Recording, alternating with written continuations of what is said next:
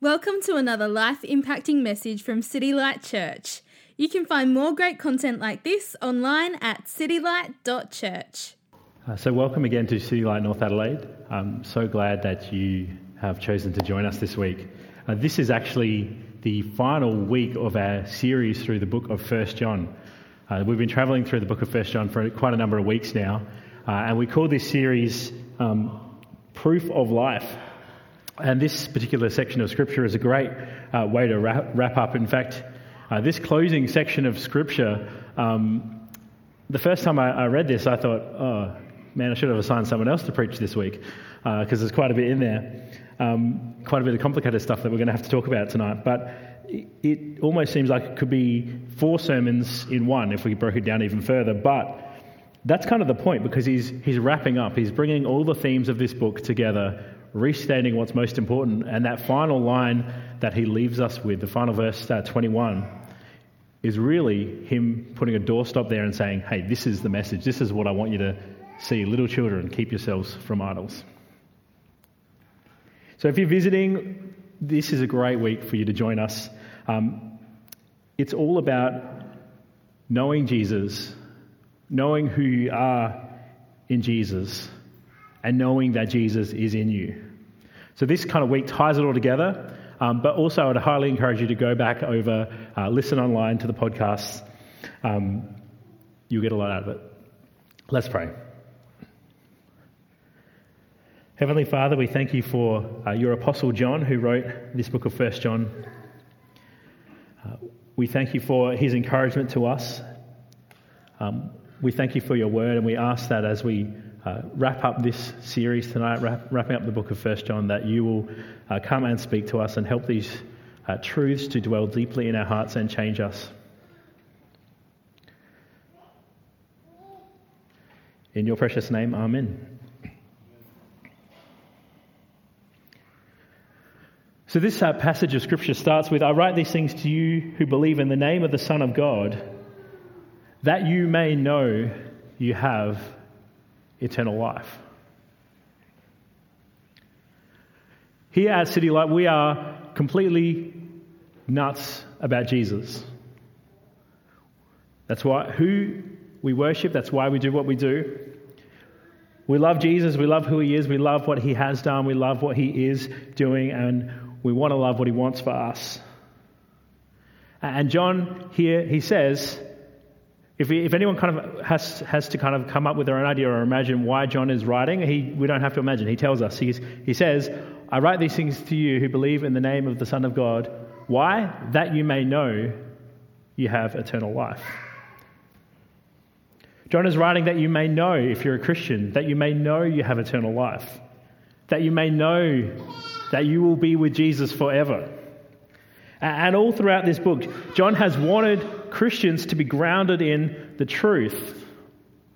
All throughout this book, we call this series Proof of Life, because all throughout the book of 1 John, there's these proofs or tests that you really are a Christian.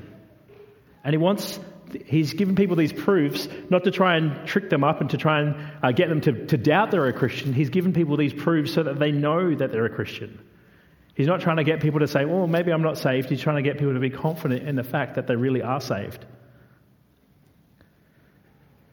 He wants to give us confidence. He wants us to know, to be sure we have eternal life. And why does he want us to know that? Why does he want us to be so grounded and so sure that we are in Jesus, that we have eternal life, that we know that we know that we know that we are Christians?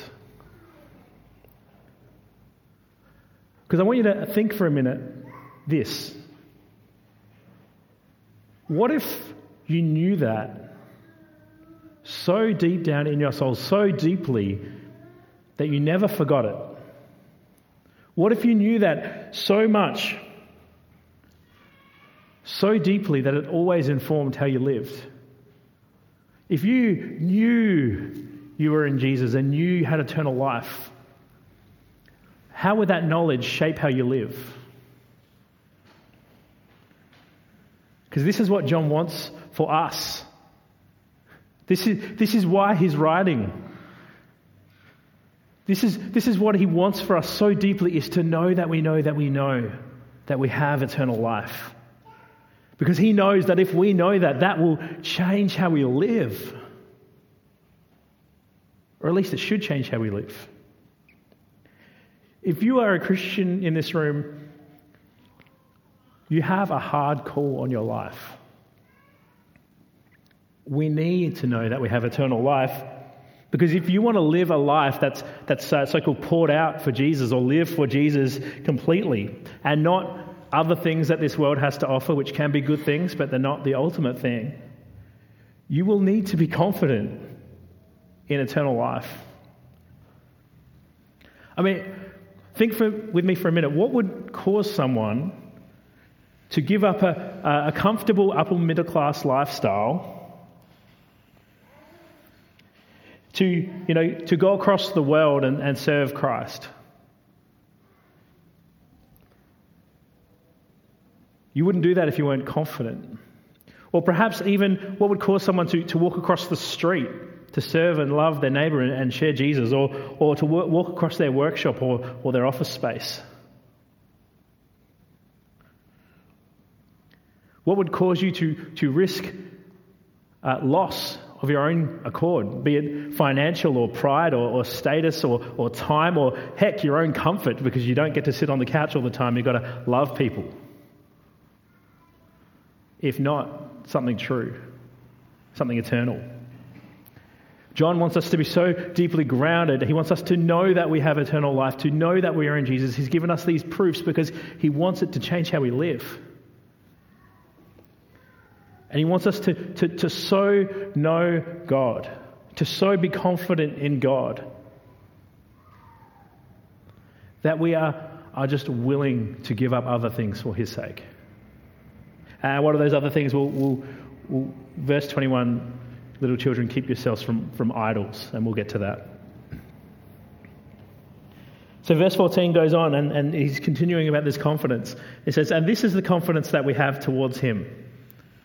So because of Jesus, because we know we have eternal life, this is the confidence we have toward him, towards God. That if we ask anything according to his will, he hears us. And if we know that he hears us in whatever we ask, we know that we have the requests we have asked of him. So I think being Mother's Day is kind of an appropriate part of the scripture to have here, because God is a good parent. We have a good Father who listens to us. We can ask anything from God. We have access to the Father. We have access to God. We have his attention. He's not ignoring us.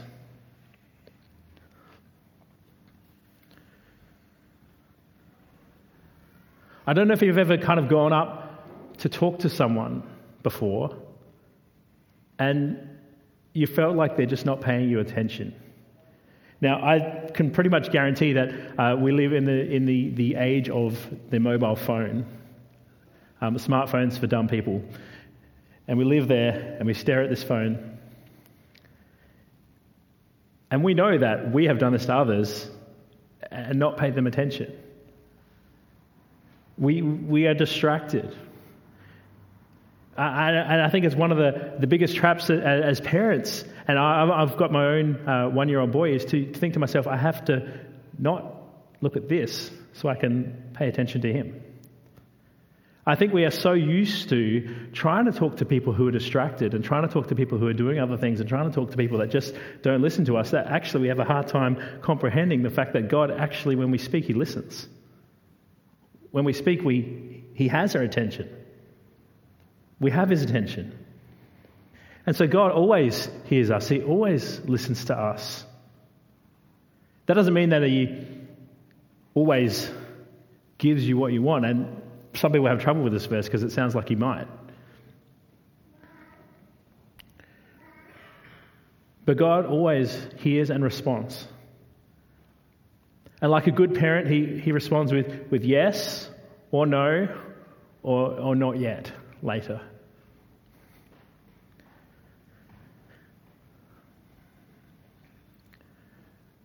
Some people kind of read this verse and think if we know he hears us whenever we ask, we know that we have the request we've asked of him.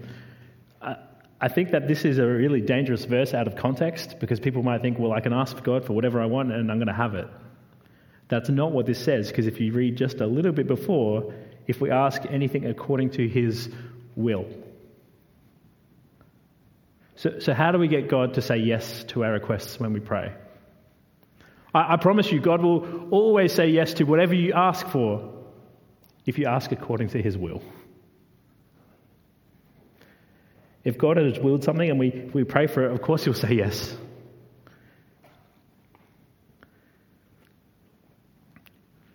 We've been praying for God to grow his church and to further his kingdom for his glory.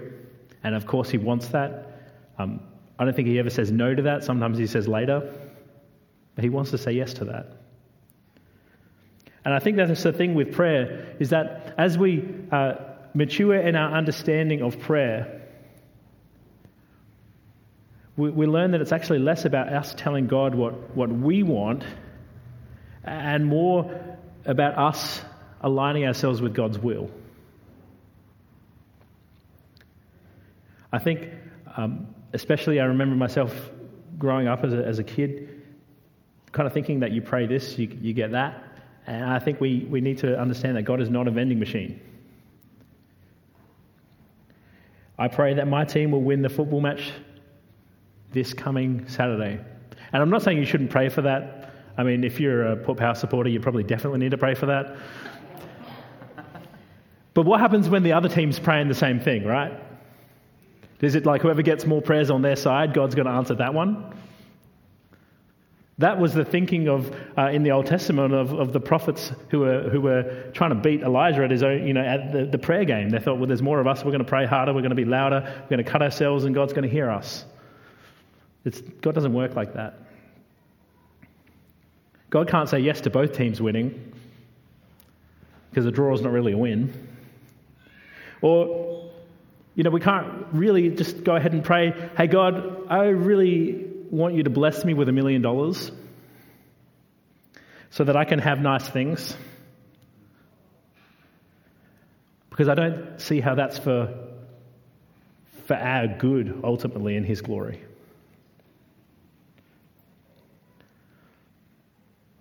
God answers our prayers. But prayer is mostly about us discovering God's will and aligning ourselves with it, because he always says yes. He always says yes to the prayers that are in line with his will. And I want to encourage those of us who are parents and those of us who will one day be parents, and even those of us who parent the family of God and are mentors to younger people in the church. And so really I'm talking to everyone here. I want us to be spiritual parents and parents like God. We want to listen to our kids and listen to the children among us and respond to them for their good, not for their want. Because that sometimes not everything we want is actually good for us. I can imagine if a child came up to me and said, I want a helicopter, and they didn't just mean a Matchbox car, they meant, I want a Channel 7 used chopper helicopter. If a 5-year-old said that, and I'm like, well, the kid prayed for it, or asked me for it, I'm going to give them what they want. Well, that's only going to hurt him, right? You wouldn't put a 5-year-old in the pilot seat of a helicopter.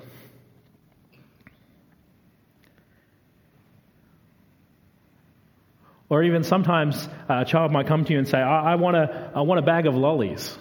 And giving the kid a bag of lollies is not always a bad thing, but I recommend you ask the parents first. Giving the kid a bag of lollies is not always a bad thing, but if you say yes to that one too often, the kid's going to get large. But if the kid comes to you and says, I want a bag of lollies, your initial thing might be like, well, no, I said yes to that yesterday. But what if they came to you and said, I want a bag of lollies because I want to take it and I want to share it and I want to bless my friends. And you know what? I've got some friends whose families are poor and they never get lollies. And I'm going to take these lollies and I'm going to give them away. How many of us would want to say no to that?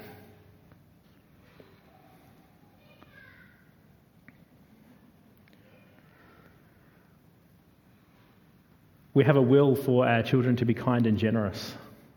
And in the same way, God wants us to be kind and generous, and He also wants us to be aligned with His will, which is not just for our wants, it's for His good. I want to take a moment and hear the love of the Apostle John, who wrote this for his flock. He's an old man writing this, and he loves the church, and he loves these people like he is their Father under the Heavenly Father, and he wants them to be confident. And so I want to ask, do you have fear in coming to God in prayer? Do you see God as some sort of authority figure where you have to say the right words in the right order, or risk kind of His wrath? Or do you come to God thinking perhaps He's like so many other people in your life, and He's too busy, too distracted, looking at His phone to hear you? Do you think He will not listen? Because you need to know that God loves you, and He always hears your requests. He cares for you. And if you think that God doesn't answer you, you need to be reminded that He does, but He just doesn't always say yes. And that sometimes prayer is more about us discovering His will than us telling God our will.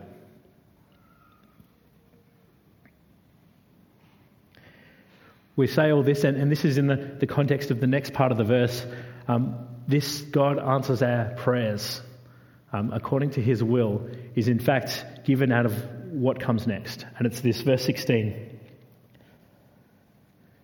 This is the part of the passage that I'm like, I don't want to have to deal with this, but here it is. And we deal with it because we've been given all of God's word, and we know it's all for our good and all for our joy. So it says this: if anyone sees his brother committing a sin not leading to death, he shall ask, and God will give him life. To those who commit sins that do not lead to death, there is sin that leads to death. I do not say that one should pray for that. All wrongdoing is sin, but there is sin that does not lead to death. For we know that everyone who has been born of God does not keep on sinning, but he who was born of God protects him, and the evil one does not touch him. This is one of those particular passages that is hard to understand, and in fact there's a lot of debate among theologians and scholars about which is the sin that does not lead to death and which is the sin that leads to death. I'm going to talk about like 5 different options, and I'm going to put forward the one that I think is right, but I'm willing to be wrong. This is just what I think might be right. We can't pick and choose what we like in Scripture and kind of ignore the rest. And one of the reasons that we as a church choose to regularly preach through entire books of the Bible is that we come to passages like this and we can't just skip over it. And it's important that we don't just skip over it, especially when we're reading Scripture and we're reading the Bible for ourselves and we're having Bible teaching, is to not skip over it, because we don't just want to have a Christianity and have a God that is the parts of the Bible that we like, and ignore the parts of the Bible that we don't like. Because if we start doing that, we'll just pick our favourite attributes of God and never talk about the hard ones, or never talk about perhaps the ones that are not our personality type. So we always want to address all of Scripture because we want to worship the real God. We want to learn from the real God. We don't want to worship and to learn from our kind of cut and paste creation of who we think God is. So how have people tackled this? What is the sin that leads to death? The fact that there is sin, firstly, I just want to address this. The fact that there is sin that does not lead to death is actually a huge encouragement to us, to Christians, because it reassures believers that when they do fall into sin from time to time, every day, they are in Christ and it will not lead to death. 1 John 1:9 says, if we confess our sins, he is faithful and just to forgive us our sins and to cleanse us from all unrighteousness. So we know that there are sins that do not lead to death. Here also we need to balance that out with 1 John 1:8. If we claim to be without sin, we deceive ourselves and the truth is not in us. And so we know that even those of us who are Christian, there is still a battle within us. There is still sin within us that we need to face. So if we say we don't have sin, we deceive ourselves. And if we confess our sins, he is faithful and just to forgive us our sins and to cleanse us from all unrighteousness. That's good news. So there's this distinction between sins that do and do not lead to death has been explained in a few numerous ways. And one approach, I'm going to go through, like the preacher does, go through what I think of the options, and I'll finish with the one that I think is right, but feel free to pick your own. One approach is to explain it in terms of, like, the Old Testament distinguishes between sins that were committed intentionally and sins that were committed unintentionally. And so Numbers 15:22-25 says this: "But if you commit sin unintentionally and do not observe all these commandments that have just been given, that the Lord has spoken to Moses, all that the Lord has commanded you by Moses from the day the Lord gave you the commandment, and onwards through the generations, if then it was done unintentionally without the knowledge of the congregation, all the congregation shall offer one bull from the herd for a burnt offering, a pleasing aroma to the Lord, and grain," and so on and so on. So that's one theory, is that this sin that does not lead to death is the unintentional sin. So, if you accidentally committed sin, it doesn't count. However, there is no hint in 1 John of that at all. And so I think we can say probably not that one and move on. Another approach involves identifying this sin with the same one that Jesus talks about in Mark 3:28-30. And that is where people come to Jesus and say, you're healing and you're doing all these miracles, but you're doing it by the power of Satan. And the thought in Mark 3 is that you're blaspheming the Holy Spirit, and that is an unforgivable sin. So they're saying perhaps that's the one that leads to death. But that is also not probably what it's saying here, because in Mark it actually gives an explanation for what it's talking about. And it says that the nature of the sin there was ascribing Jesus' works to the devil. And again, there's no hint of that in 1 John. It's not saying that. Our third approach identifies saying that those sins that lead to death are those ones that are particularly horrible sins. And this would be the kind of more traditional Catholic approach of of mortal sins that are particularly bad. So there's sins, and then there's really bad sins, and these are the ones that lead to death. For example, they would say adultery, murder, idolatry, and apostasy, so denying Jesus. That's also, again, there's no evidence in 1 John for that. And also we know that before God, no sin, all sin is detestable. All have sinned and fall short of the glory of God and are saved by grace, as Ephesians would tell us. And so that's probably not it. The kind of fourth approach would be that the sin that leads to death is a deliberate and persistent rejection of the truth.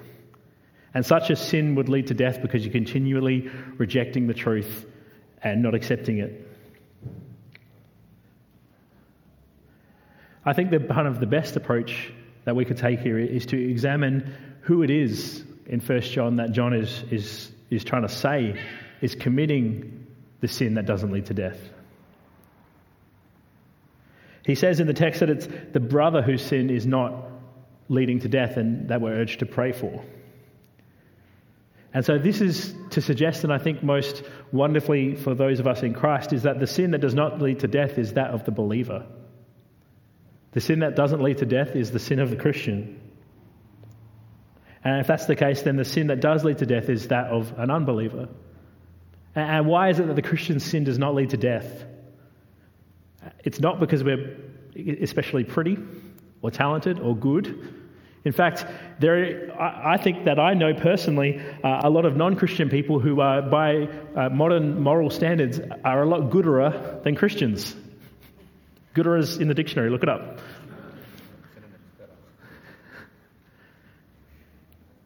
So it can't be based on that. We are encouraged by this because the sin of a Christian does not lead to death because Jesus has died the death for us. The sin that leads to death is the sin committed by someone who's not in Christ because Christ has not paid for that sin for them.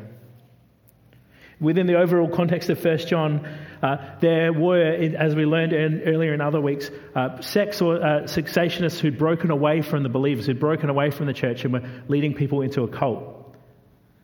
And so in the context of 1 John, we know that John is writing. He's writing to the church to remind them that they are in Christ and their sins are forgiven. And he's encouraging them, these people that have wandered away from the church, that are trying to draw you away, that are teaching other things about Christ, there is no forgiveness for sins there.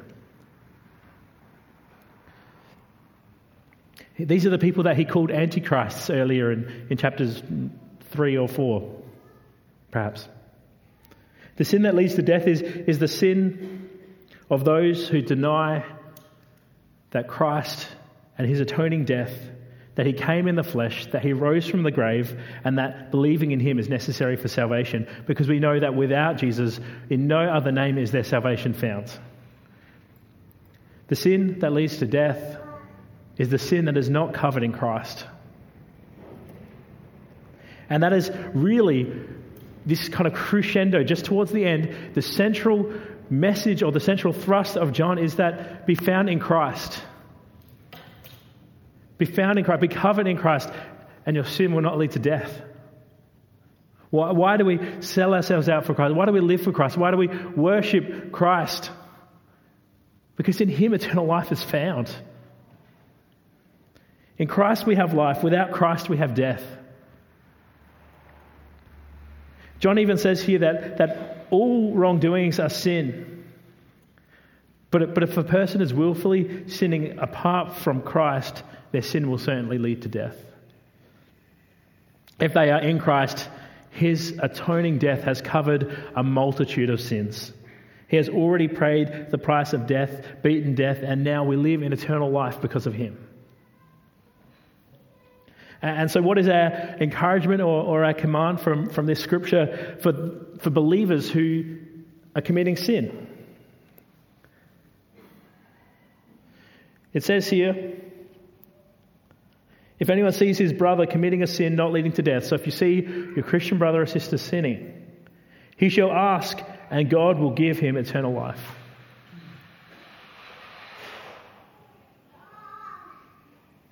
He wrote this part about not praying for those sinning who the sin that leads to death, because he's kind of, you can't pray for a non-Christian to have Christian repentance apart from saving faith in Jesus.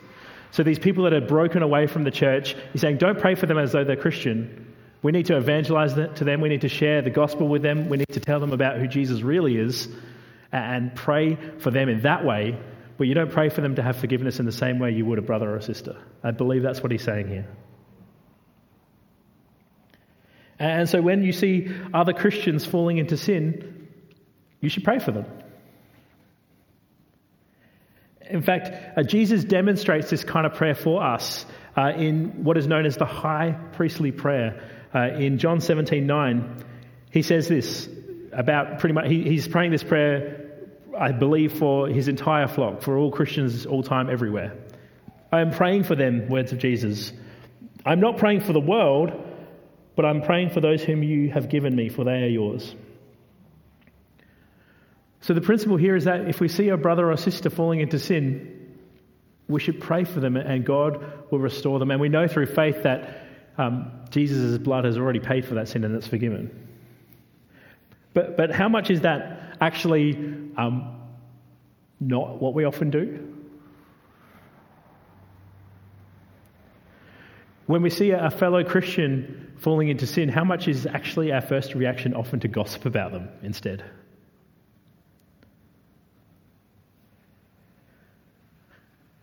I want to encourage us, and in fact perhaps gently rebuke us, myself included, that prayer ministry is not gossip ministry.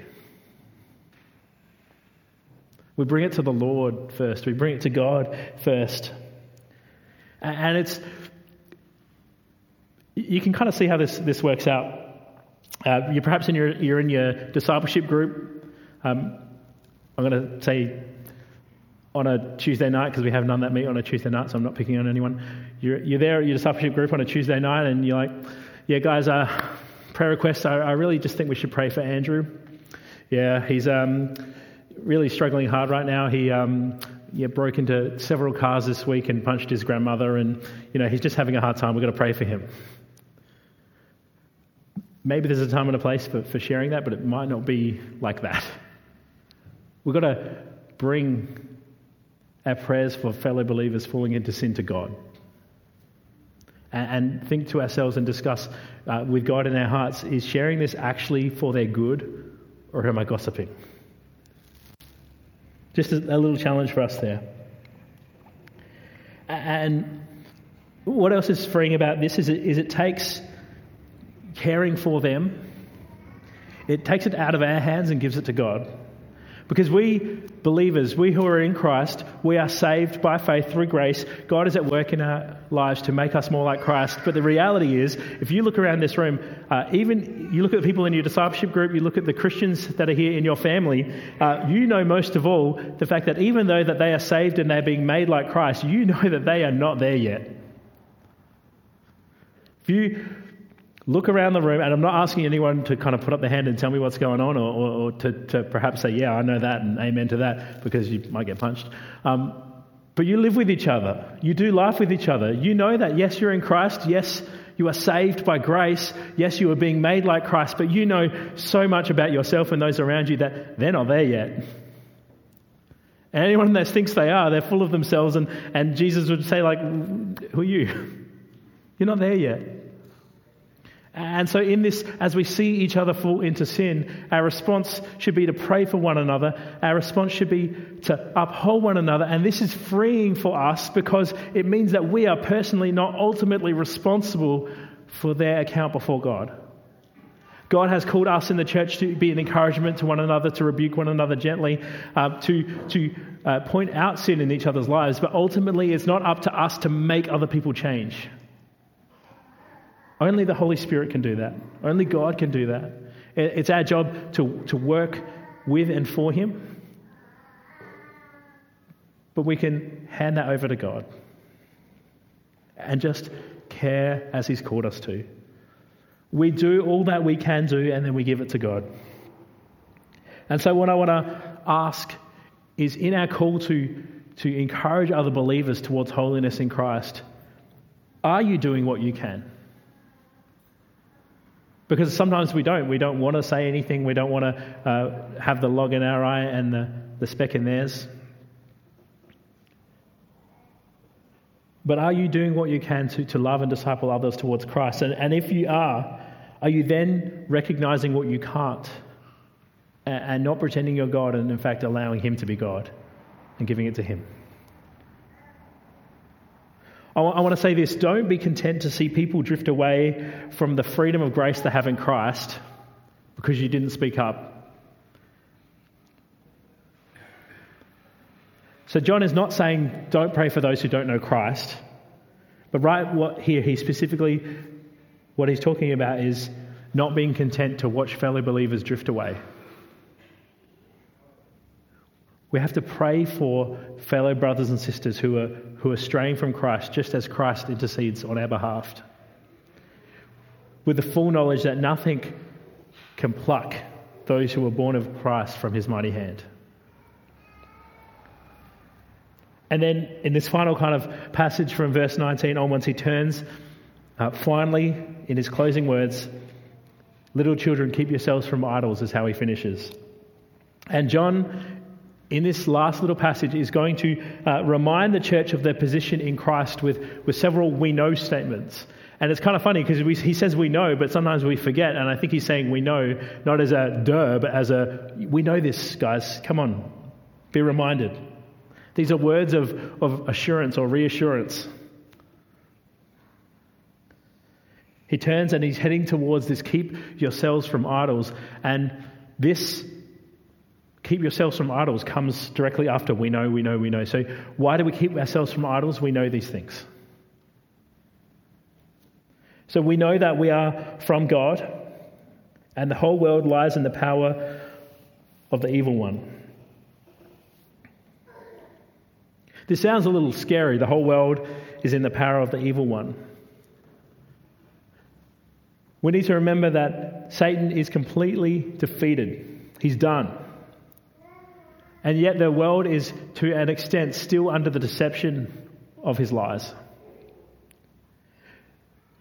John is reminding us that we all once lived in darkness before we knew Christ. And in this context of keep yourselves from idols, he's saying you shouldn't look back at that time with longing.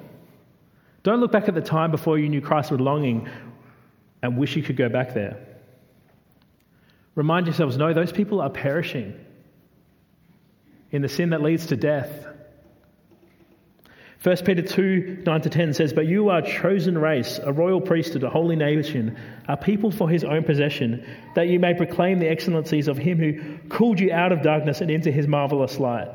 Once you were not a people, but now you are God's people. Once you had not received mercy, but now you have received mercy." Being a Christian isn't about who is good. It's about whose eyes have been opened, who has been transformed out of the kingdom of darkness into the kingdom of light. It's about who's been saved. And we know that we are from God, and the world lies in the power of the evil one in the context of keep yourselves from idols. Why do we keep ourselves from idols? We know that we are from God. And verse 20, "And we know that the Son of God has come and has given us understanding, so that we may know him who is true, and we are in him who is true, in his Son, Jesus Christ."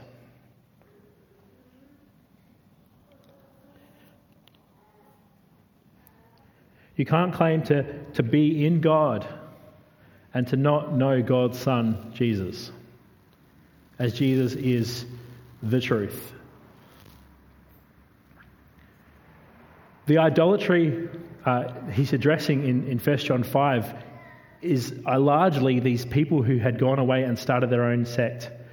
People had broken away from the church with false teaching, these so-called antichrists.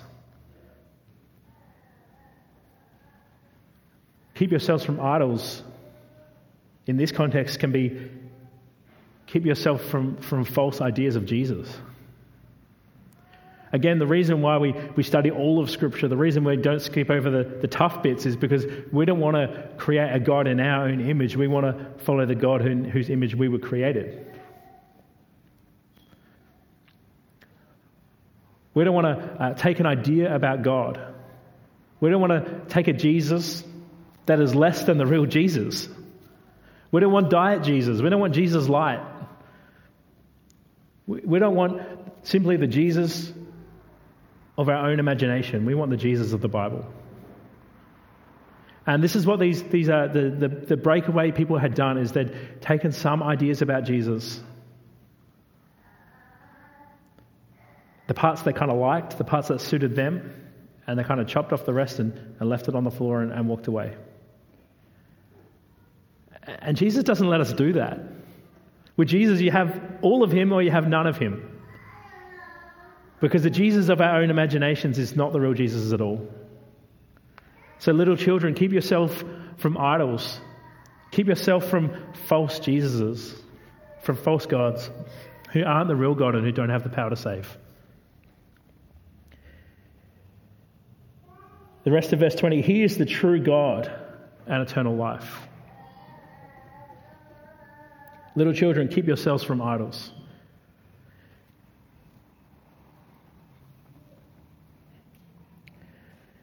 It still seems like what a funny way to finish this journey we've been on. 1 John.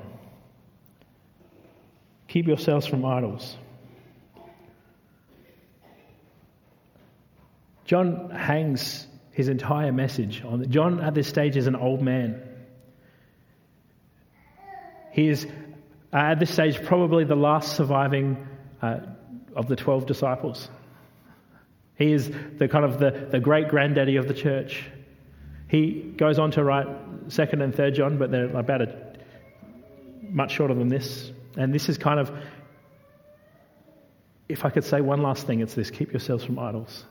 Why this? Because he is the true God and eternal life. He alone is worthy of our worship. We heard before about the sin that does and does not lead to death. A sin problem is really a worship problem. What do you do with an idol? Now, there's probably not many of us who've grown up in the Australian context and culture who have much experience with idols. There's, that we know of.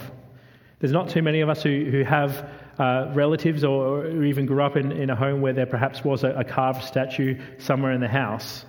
Some of us have got that experience, but not the bulk of Australians know what that's like. But a sin problem is really a worship problem, and an idol problem is really worship of the wrong thing. Sin is making anything or anyone other than God ultimate in your life. Even good things, or seemingly good things. And so perhaps in other cultures where it's more of a thing, it can seem a little more obvious when there's a statue in your house and you come along and you put some fruits and vegetables or fresh bread in front of the idol, and that's a little more obvious. You're kind of pouring yourself out and worshipping that. But perhaps our idolatry is invisible to us because we live in it so much. We don't necessarily bake bread and leave it at the foot of our idols. But we do pour ourselves out in other ways. Something like earning money can be a really good and helpful thing. It helps put food on the table. It provides a place to live. It can be used to bless people. But it can be turned into an idol and then a sin, a worship problem, when earning money becomes the highest goal in life. Or when we turn earning money into the goal to buy unnecessary things, to pay for a bad habit, or to fund an unhealthy addiction, or to pay for selfish gain. Anything that is put above God is an idol. And good things that are gifts from God can become idols if too much emphasis is placed on them. Your family can be an idol. A good and gracious gift can be turned into an idol if it's placed above Jesus. I'm not saying that family is a bad thing, of course it's not. But if you stop following Jesus because of your family, that is now in control of your life and Jesus is not. If you worship your children instead of worshipping the Creator, those children have become an idol for you. If you worship your boyfriend, your girlfriend, more than you worship your Creator, they have become an idol for you. The idolatry here was worshipping a false idea of God.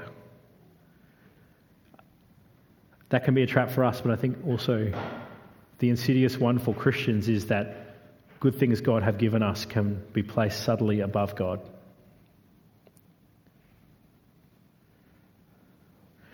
The kind of crux or the point of this book here is this: keep yourselves from idols. For all of us, the challenge is our identity, our worship, our life in Jesus or in something else? Is it in your work? Is it in yourself? Is it in your sport? Is it in your family? Is it in your kids? Is it in your pursuit of marriage? Is it in your pursuit of having a family? Is it in your pursuit of wealth? None of those things necessarily in and of themselves are bad things, but they're not ultimate things. Well, we either love God and sacrifice of ourselves and our things to love God, or we will love stuff and sacrifice the things of God to love stuff.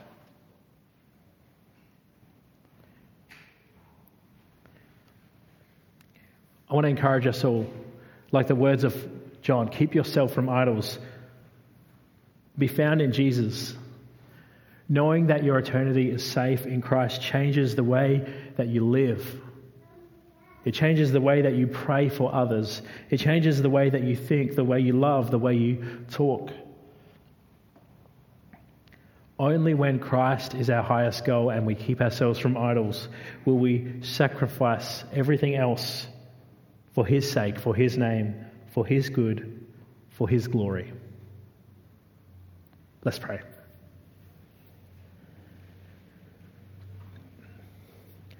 Father, we thank you for the book of 1 John, and we pray that at its close that this word will sit heavy on our hearts, but not in a burdensome way, Lord, in a freeing way. You command us to keep ourselves from idols, not because you are a hard taskmaster, but because you know that the idols are a hard taskmaster. You know that the idols will never fulfill us. You know that the idols will only ever disappoint us. But Lord, you are the one who can fulfill us. You are the one who never lets us down.